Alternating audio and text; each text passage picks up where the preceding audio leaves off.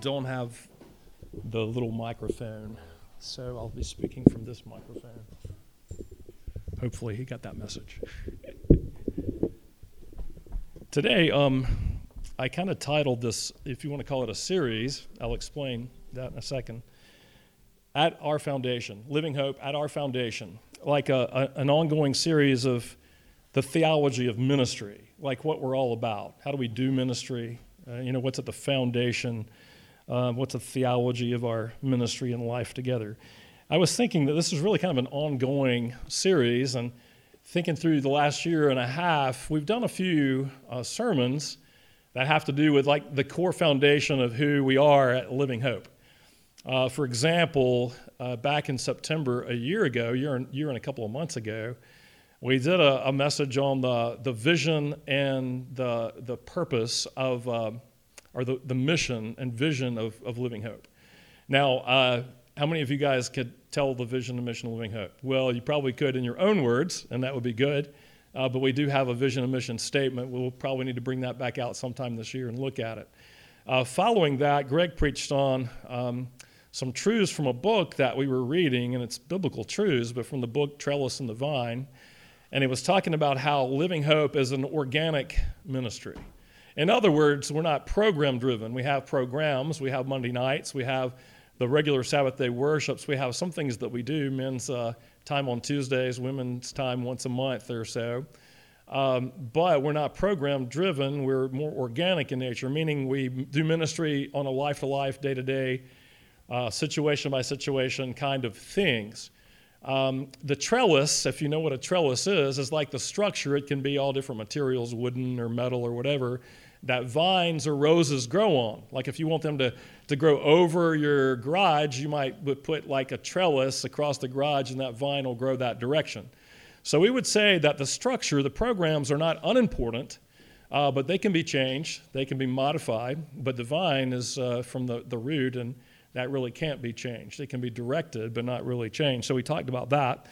Then we also talked about the means of grace. We talked about that Living Hope is a means of grace church. And what we meant by that is we're about the ordinary means of God's grace. God ordinarily works and ordinarily does his extraordinary work through the ordinary means of God's word, studying it, preaching it, prayer, and the sacraments, giving ourselves over to the Word of God, the sacraments, prayer, and fellowship. And we're all about those primary things, the ordinary ways God works. We're not about taking up some cause that becomes our main purpose and our main cause. Our main cause comes from studying and knowing the Lord through His Word, through Scriptures, through the sacraments, and through fellowship.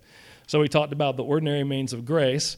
But ordinary means of grace doesn't mean that God doesn't do extraordinary works through those ordinary means. So, but today we're going to talk about the definition and the place of gospel community within life and ministry. So what's the place of gospel community within the life and ministry of Living Hope? So we're going to be talking about that today, and we're going to still be on the kind of the same series next week, and we're going to do the place of the Word and life and ministry, the place of God's Word and life and ministry. And next week we'll do a big picture of Psalm 119.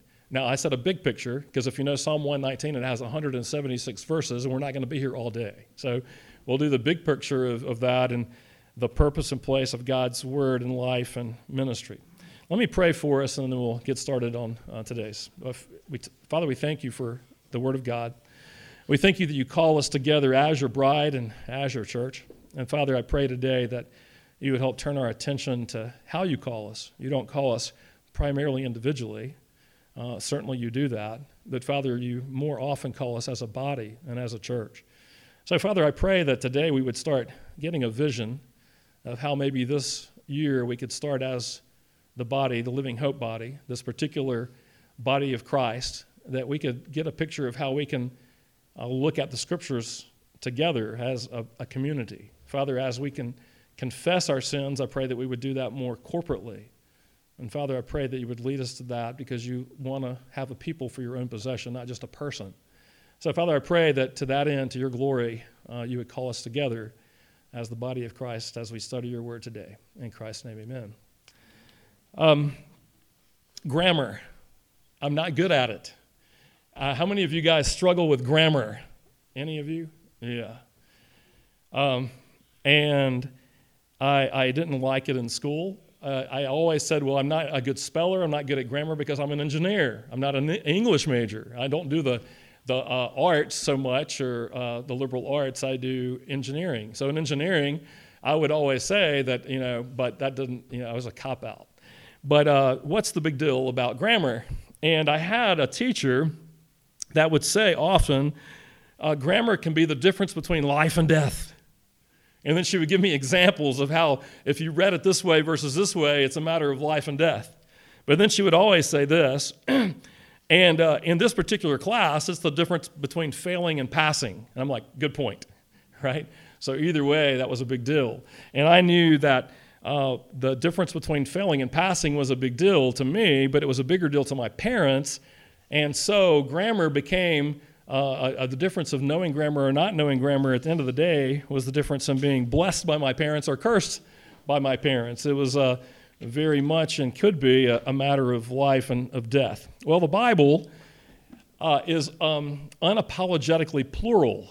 And what I mean by that is it calls a people of God. God died to make a people for his own possession, not just persons for his own possession. So we read the Bible and we do our Christian life so much with a me mentality and an individualistic mindset. We tend to think about me, and individualistically we read the Bible. Things like, I was in darkness, but now I am in the light, and I should walk as in the light.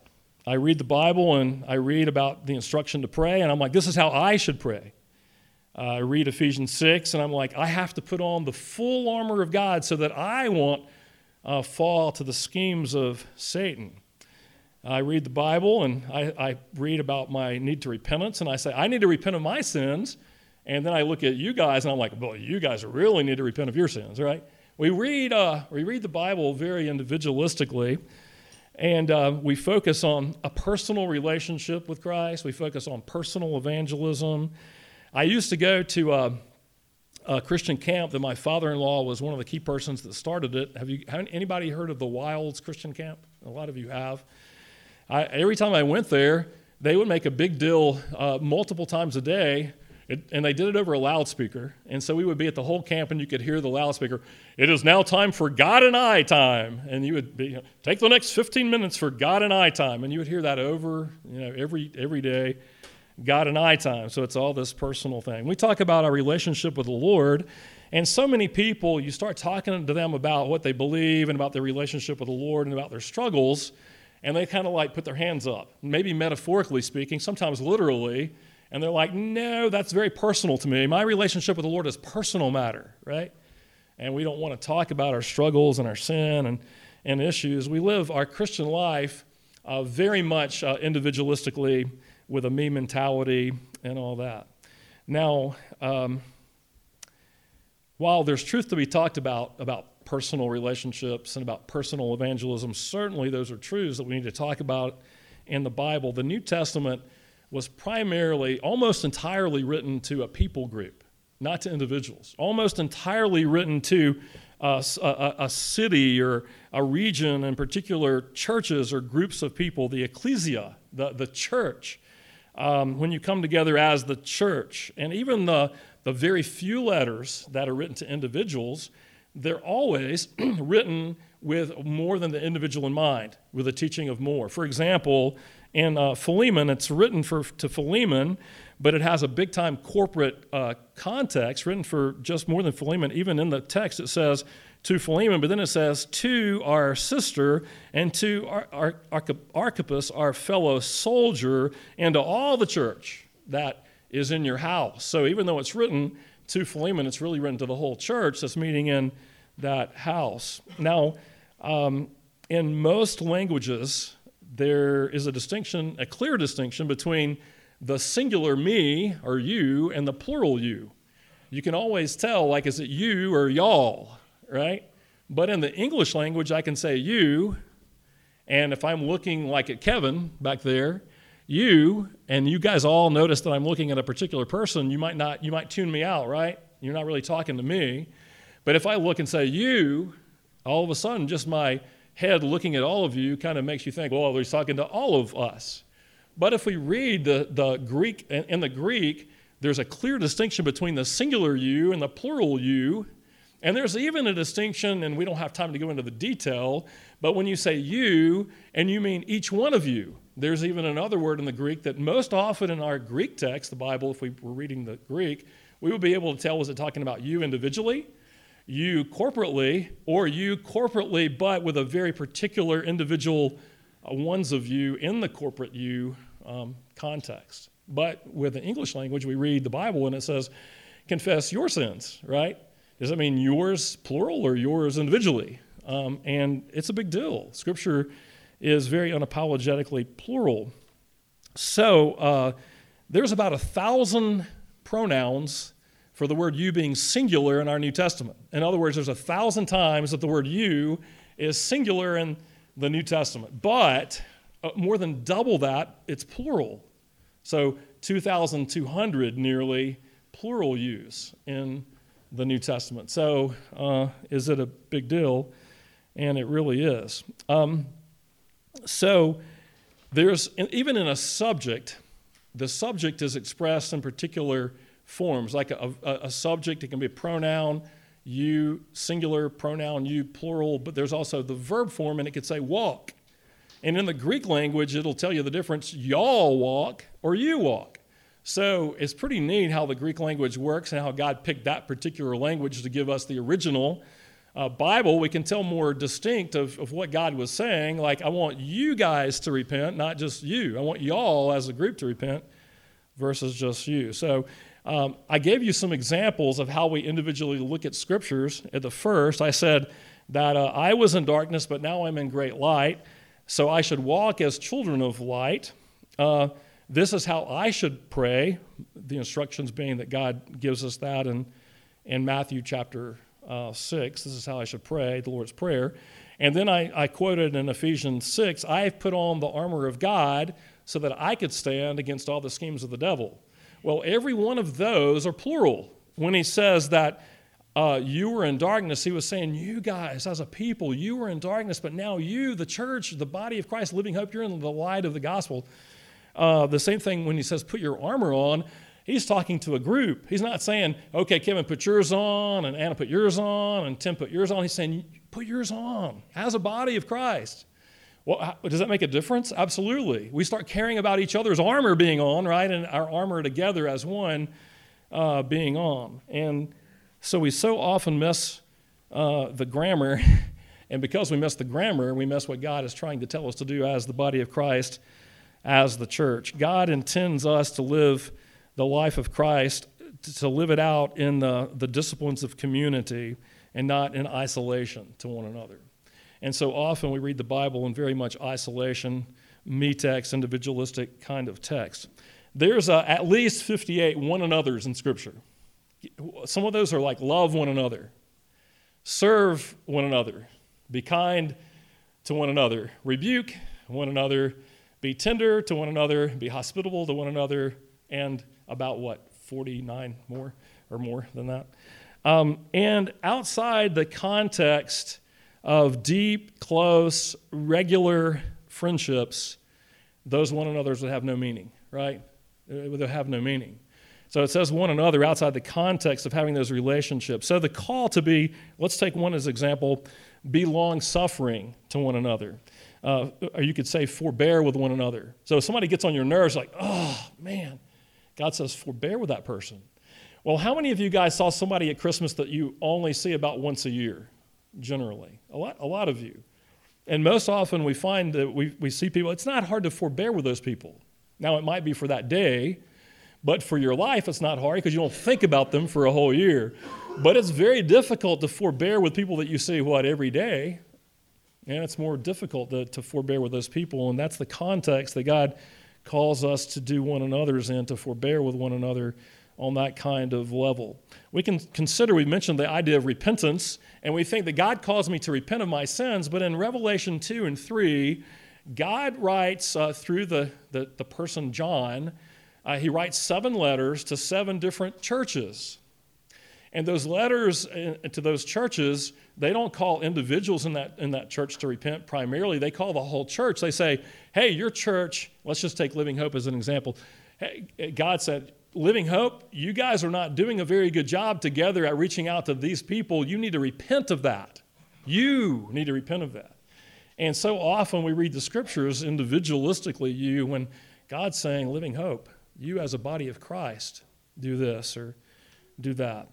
In Matthew chapter 5, you guys have heard this before, God says that his people are the light of the world. They're the salt of the earth. So you are the light of the world. You are the salt of the earth. In 1 Corinthians 3, it says that you are the temple of God, that God dwells in you. The Spirit of God dwells within you. And then in 1 Corinthians 12, it says that you are the body of Christ. Every one of those places are plural. Now, what's interesting, we sing this little song, I used to, hide it under a bushel. No, I'm going to let it shine. You know, when we're talking about, I'm a light of the world, I'm not going to hide under a bushel, I'm going to let my light shine. But every one of those places we just talked about are plural use. There's not really good theology to, I'm going to let it shine. We should let it shine. I mean, really, that's a much better interpretation of theology. It's not just that you're going to shine individually, but that we as a body of Christ are going to let it shine. Now, it makes a difference in how we deal with one another and look at the scriptures and how we're doing those kind of things. Most of the instructions in the New Testament, almost every instruction, not all of them, but most of them are plural, meaning that the commandments are for the church together, not just individuals. And we take them so individualistically. And we especially do that in the Western culture, and we especially do that in the Bible Belt. We take them individualistically instead of corporately. And certainly, there's things that are individualistic. In the text, we have things like when a brother takes you to court, you should do this. It's talking about a particular person. And he talks about that in the Sermon on the Mount. So in the Sermon on the Mount, God talks about particular individuals having to do particular things, but then he immediately comes back to the plural. And when he says that you need to love your enemies, he's saying you as a church need to love your enemies, your corporate enemies and enemies of the individual, but as a group. I used to love and hate group projects. How many of you guys have ever done in school group projects? Most of you done group projects. That means you do them in a group. Well, the reason I loved them is the idea of them is great. I get to have help, right? But in actuality, the biggest group project that I ever had was my senior engineering project, of which there was 2 in my group, me and one other guy. The other guy I can never get a hold of. He would never do his part, never did anything. And it would get to the place where, okay, the first little assignment is due. He would call me like, what have we done? Like, what have we done? You've done nothing. I went to my professor, Carl Lindenmeyer, that's his name, Lindenmeyer, an engineering professor at Clemson. And Carl Lindenmeyer, I'm like, my guy's doing nothing. I cannot get in touch with him. He won't get in touch with me. I said, would you assign me a different project? And I'll do it by myself. He can keep the one. And he said, absolutely, because he had already had trouble with that fellow. And so he assigned me a different one. The next time that fellow did get in touch with me, I'm like, I've got mine, but I got a whole different assignment. And he freaked out. It's like, I thought this was a group project. Like, well, you didn't do any of that. So group projects, they can be really good if you do them as a group, but if you don't do them, they're not too good. But Jesus is always, basically, the monumental assignments and commandments of Scripture are given to you and I as group assignments. There's a beauty to that. God says, I want you to repent. And when he says, I want you, and he means all of us to repent, then we can be in each other's life and care about each other's repentance and how we as a group start repenting and start caring for each other and reading the Scriptures a little bit differently. Even the very first of the Sermon on the Mount, there's a section called the Beatitudes. Blessed are you if this is true of you, if you're a peacemaker. Blessed are you if you're poor in spirit and you have nothing to bring to Christ. And even the blessings of Scripture, guess what? Every single one of them are plural. It's not blessed are you, Robert. or blessed are you, Randy, or blessed are you guys when you together are peacemakers. When you together know that you come empty-handed and need grace of God to fill you up. There's a beauty to that. It changes the way you look at scriptures. It changes the way you deal with the body of Christ and to deal with one another. Maybe we need more God and I time. Certainly we need more God and I time. But the scriptures are screaming that we need more God and we time. And I believe that that's true. We were made for community. The gospel goes forth from a community. That was part of one of the texts we had today, but in John 17, it says that I want you guys as a body, you together, love one another in such a way that the whole world looks at you and they're like, man, I long for the gospel and the God behind that. I long for that. And so the gospel goes forth from a community, and the community was also what the gospel was intended to build. The gospel came to build a people for God's own possession. Now, that was not all just introduction. That's about a little bit, about half the sermon. So I want you to get that. Now we're going to go and look at a little bit of Romans chapter 12 and related to this plural thing and how we're to do body life together. We're going to just pick a few verses, 9 through 13. The whole chapter is very much about the body of Christ. 1 Corinthians 12 is also a chapter that's all about the body of Christ. But let's look at these few verses and just talk through them briefly about how the body of Christ should look and what it would look like to have the gospel as the center of our church and our relationship. So let me read Romans 12, 9 through 13. Let love be without hypocrisy. Let love be genuine. Abhor what is evil. Hold fast to what is good. Love one another with brotherly affection. Outdo one another in showing honor. Do not be slothful in zeal. Be fervent in spirit. Serve the Lord. Rejoice in hope. Be patient in tribulation. Be constant in prayer. Contributing to the needs of the saints and practicing hospitality. So let's just go through these. The first one, let love be without hypocrisy. Let love be genuine. Now, some of you keep up and keep track of like which version did you use for this. Yes, I'm talking to the person looking at me, but that's okay. And they like, did you use ESV? Did you get this from NIV? And so this is from both. The let love be without hypocrisy is from the New American Standard. That same section is translated, let love be genuine, is from the ESV. And both of those words in the English have something to do with what's behind the word in the Greek. So it's really easy in the Bible Belt to learn how Christians supposed to look. You know, how they're supposed to dress, how they're not supposed to dress, how they're supposed to talk, what they're supposed to say, and when they're supposed to say it, what we're supposed to do, when we're supposed to raise our hands, when we're supposed to shut our eyes, when we're supposed to respond to somebody that tells us a deep problem, like, I'll pray for that, right? We know how to respond, and we can get along pretty well playing the part and looking the part of a Christian without having any real affection or friendship with Christ. In fact, we can look a lot like a Christian and not even really know what it means to be a friend of Christ. That can happen all the time, and it does. It happens all the time. We pretend that we're all right when we're all wrong. We pretend that we're near to God when we're far from Him. We look good outwardly, and we look like a Christian a lot of times. We dress the part, but there's not an inward reality to it a lot of times. That's called hypocrisy. That's called looking one way on the outside, but not having the reality of that on the inside. And we can do that individually. We can also do that as a church. So we can pretend all those things, and we can fool other people, and we can even fool ourselves thinking that we're okay. Sometimes we can fool people for a season, and we can fool ourselves for a season, then we get found out.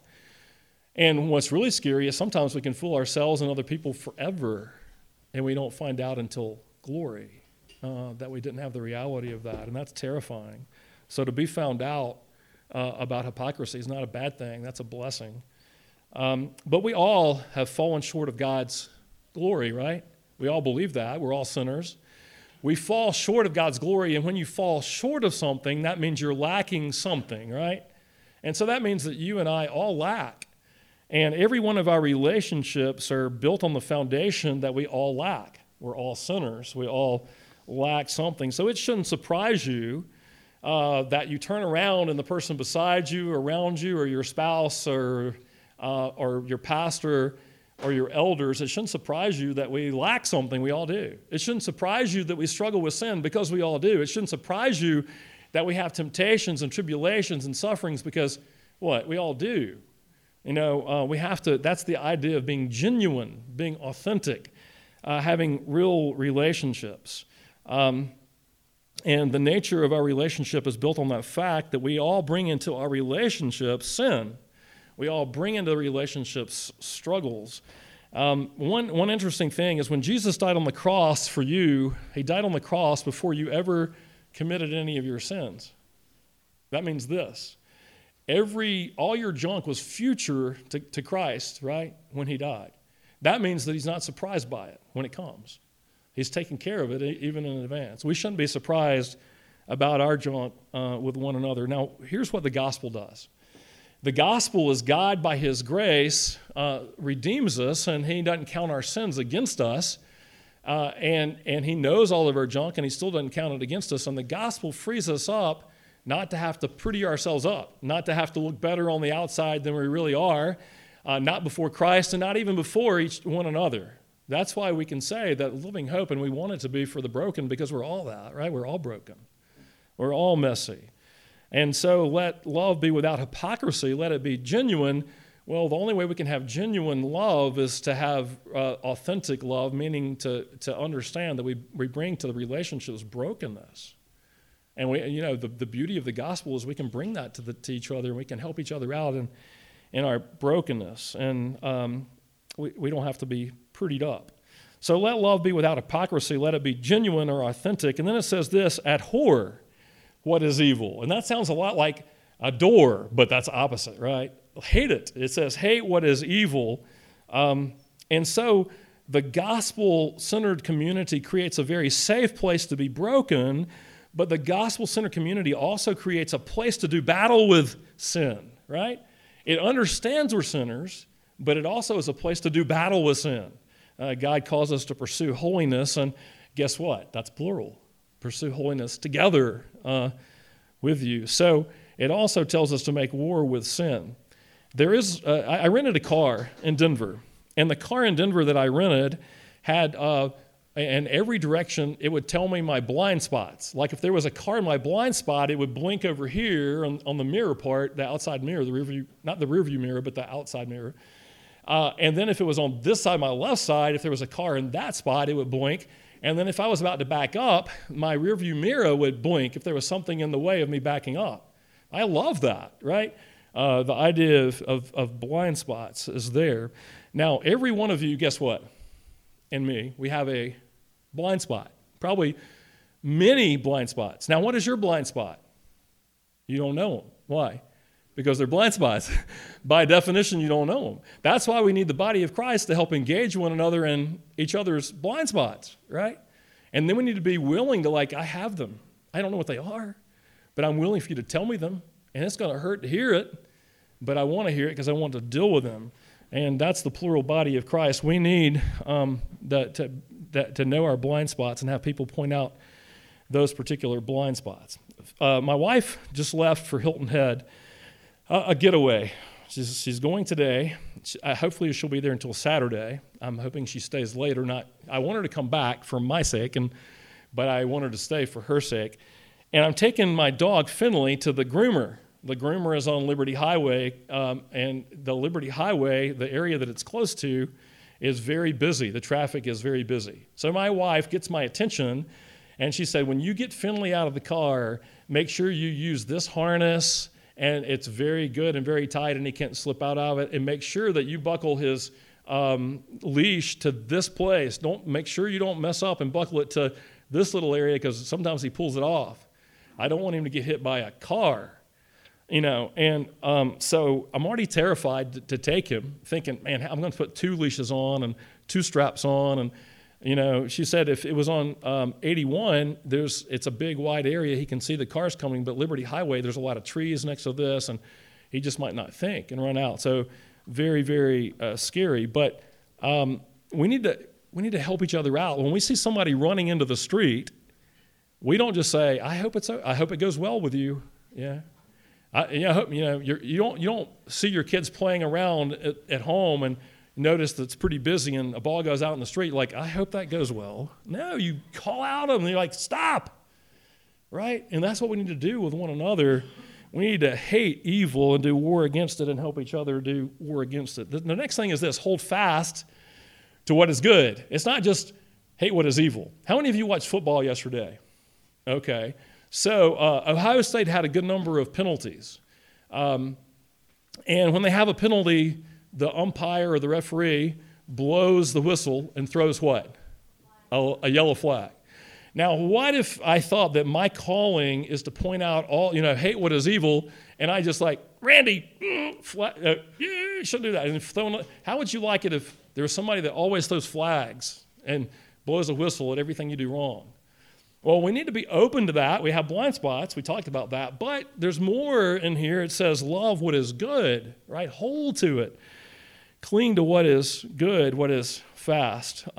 So we don't want just the miserable interactions of pointing out what's evil. That's important. But we also want to encourage one another to hold fast to what is good. Let me give you a text. Hebrews 10, 24 and 25 says this: let us consider how to stir up one another to love and good works, not neglecting to meet together, as is the habit of some, but encouraging one another, and the more as you see the day drawing near. He says this: the writer of Hebrews gives us a lot of good instructions about holding fast to what is good. But we help each other hold fast to what is good. It says, let's consider how to stimulate one another to do right.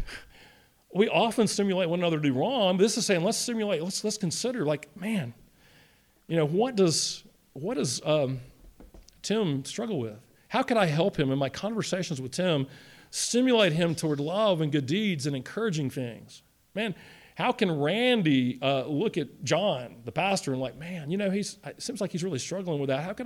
What can I do this week in particular to stir him up to love and good deeds? And considering those things, Proverbs 10:11 says this: the mouth of the righteous is a fountain of life.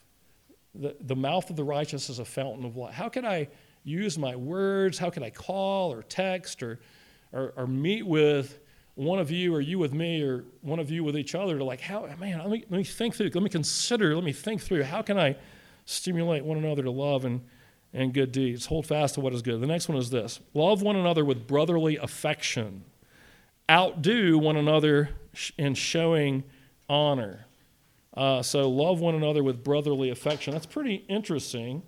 A lot of times as Presbyterians, we don't like affection and emotion.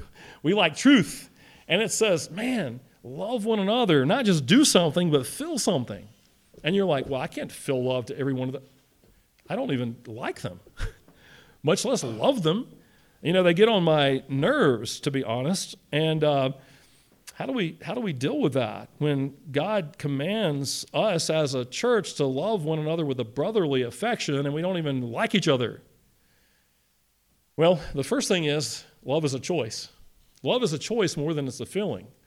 When you choose to show somebody love and you keep doing that, guess what happens? Eventually you become people who like them, and then you start loving them, right? Have you ever had that happen? I don't really like them, but I'm going to love them. And then I start loving them, and I start praying for them, and I start considering how to make their life better and encouraging them to follow the Lord. And then all of a sudden I start liking them and start spending time with them. All of a sudden it changes me. And that's what it's saying here, to have a brotherly affection. So one thing we need to do to stir up brotherly affection to one another is to stir up brotherly affection to one another. I'm going to love David Vanderwater this week, right? I'm going to show that. How can I show it? Let me think through those.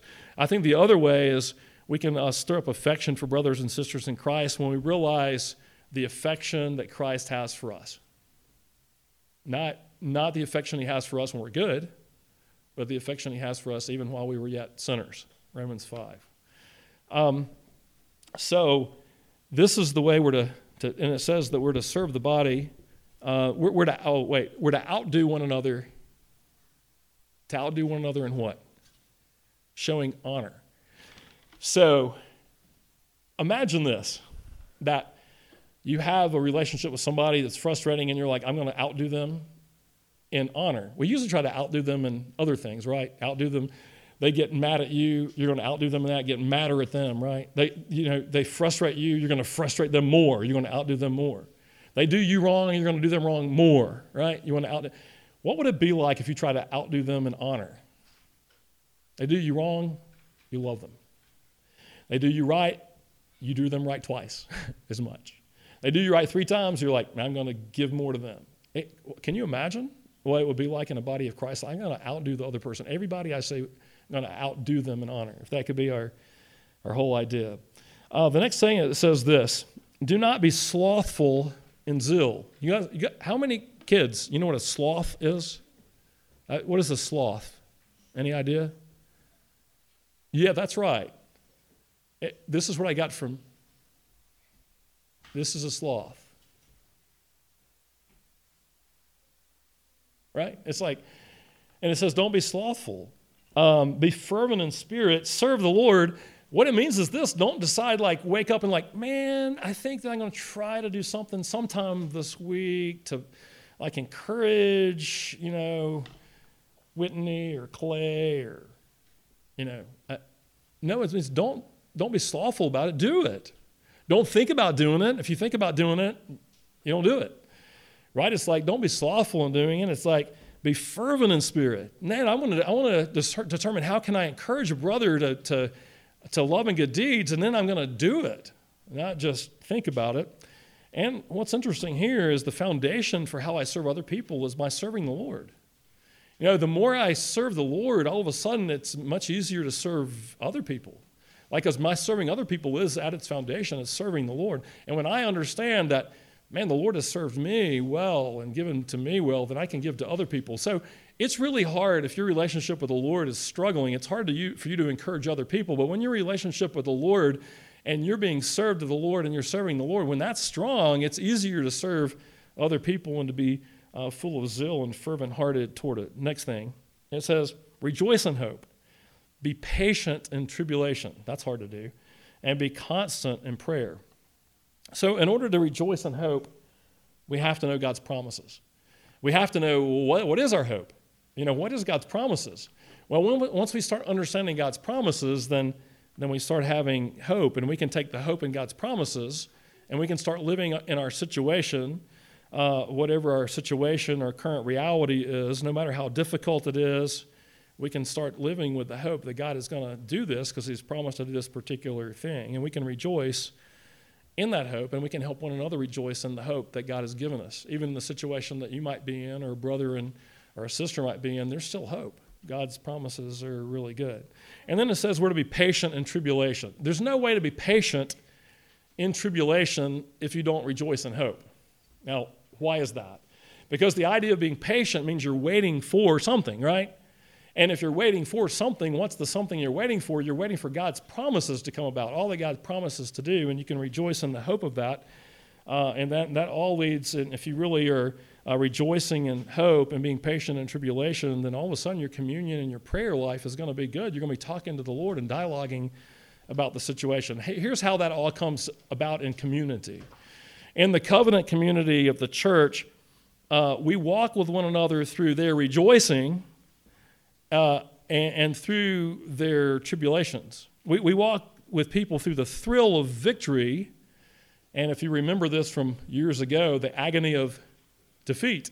And I'm not just talking about Ohio State, LSU, Clemson, and Oklahoma. I'm talking about much deeper than that. We're not just walking. I texted Heath last night, and Heath Rosenberger is a big Oklahoma fan. And I told him I was sending him an emotional whatever dog, one that you can just like the grief dog, right? And I told him, I'm like, now if Clemson loses, you might want to share that dog. Well, that's walking with people through their struggles, through the agony of defeat, but this is a lot deeper than that. This is walking with one another through their victories and the highlights of their life, and also walking with people when they get hit by a car.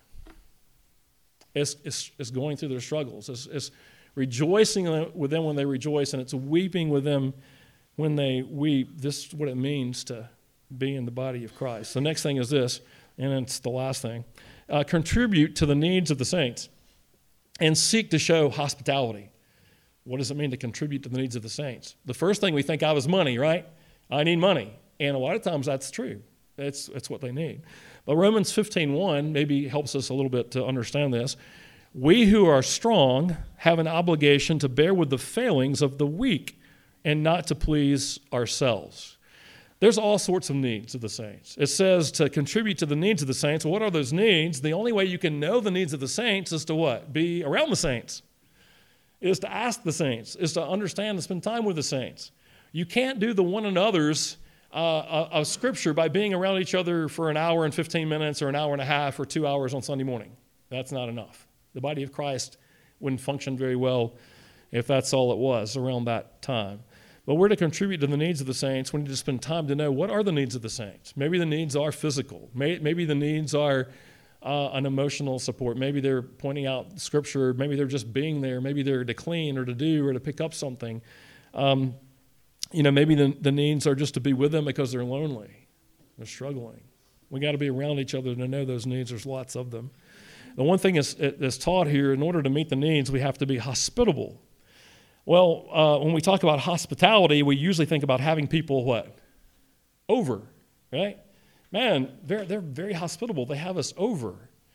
I think the Scripture, that's not untrue, but there's a lot more to it than that. I think it's not just inviting people over, it's inviting people in. And what I mean is invite people into your life, and then you move into their life. That's what it's talking about practicing hospitality is not just have people over and you go to their house. It's when you do that you're going into their lives and they're going into your lives. Practice hospitality, invite them in, and you go into their lives, even though it may be really, really messy. May we, as the Living Hope, go in to these particular things and this community do those things well. Now let me ask you a couple of questions. Has knowing the right things to say and do and looking like the Christian and looking like the part, has that ever kept you from the real Christian life? And do you really know what it means to long for Jesus and love him, to know him as a friend? Or do you just know how to play the part? Have you ever seen in our culture, you've been around the church community or small groups or your friends or just living your own life with your family, and you think much more about you singular than you plural? Do you think about you, me, or do you think about you, us? What would this group look like if we practiced Romans 12, 9 through 13? What would it look like if we tried to outdo one another in showing honor? What would it look like if we had a brotherly love and an affection for one another? What would it look like? And what would it look like if we hated what's evil but loved and tried to encourage one another to hold on to what is good? How can we help one another to hate evil? What can we do particularly? What can we do to help each other cling to what is good? John 14, 13 through 14 says this: "Whatever you ask in my name, that I will give you, so that the Father may be glorified in the Son. If you ask me anything in my name, I will do it." Guess the you is what, plural or singular? It's plural. So we saw the body of Christ, Living Hope, we want to look like this coming year. But now it says, well, let's pray for it. Let's all pray for it together. Whatever you, at plural, ask in my name. John 15, 7 and then 16. "If you abide in me and my words abide in you, ask whatever you wish and it will be done for you." This is also plural. We think about that so much singularly, individually. If he abides with us at the Living Hope, if Christ is abiding in us at Living Hope, we can ask God things for the church, to build up the church for his glory, and it's going to be done for us. Verse 16, "You did not choose me, but I chose you and appointed you that you should go and bear fruit and that your fruit would remain, so that whatever you ask the Father in my name, he may give it." So God says, I chose not John and David and Randy. I chose you. I chose Living Hope to be my people. I chose you to be my people, and I appointed you that you, as the body of Christ, would go and that you would bear fruit, and that fruit would remain and glorify me. And this is a plural you. Does it change the way you look at one another? Does it change the way you approach the body of Christ in the church? Does it change the way you look at Scripture? Does it change the way you want to encourage one another as a body of Christ? I hope it does. Let me end with this verse, John 3:7.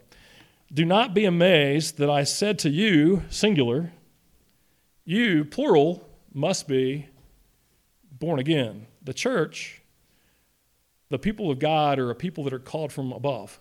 They're people that are born from above. A church is born from above. And God brings us forth, not just individually, but as a body, brings us forth as his people for his glory. And may we together join together corporately to pray these prayers that our body would grow and that we would commune with Christ corporately. We would reach out and that we would bear much fruit this year to God's glory. Let me pray. Father, we thank you for your word,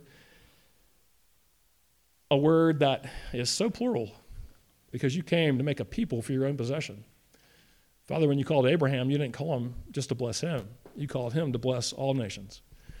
So, Father, I pray that as we read your scriptures, that we would read it plurally, that we would look at that and we would long for Living Hope, the local expression of the body of Christ here that we're a part of, that we would long for it to repent. We would long for us as a group to grow, that we would long for us as a group to put on the whole armor of Christ so that we wouldn't be tricked by the devil. Father, I pray for this body that we would long this year to outdo one another, not in bad things, but in love. Father, give us a brotherly affection for one another as you had for us. Father, that we may live life in community for your glory. In Christ's name, amen.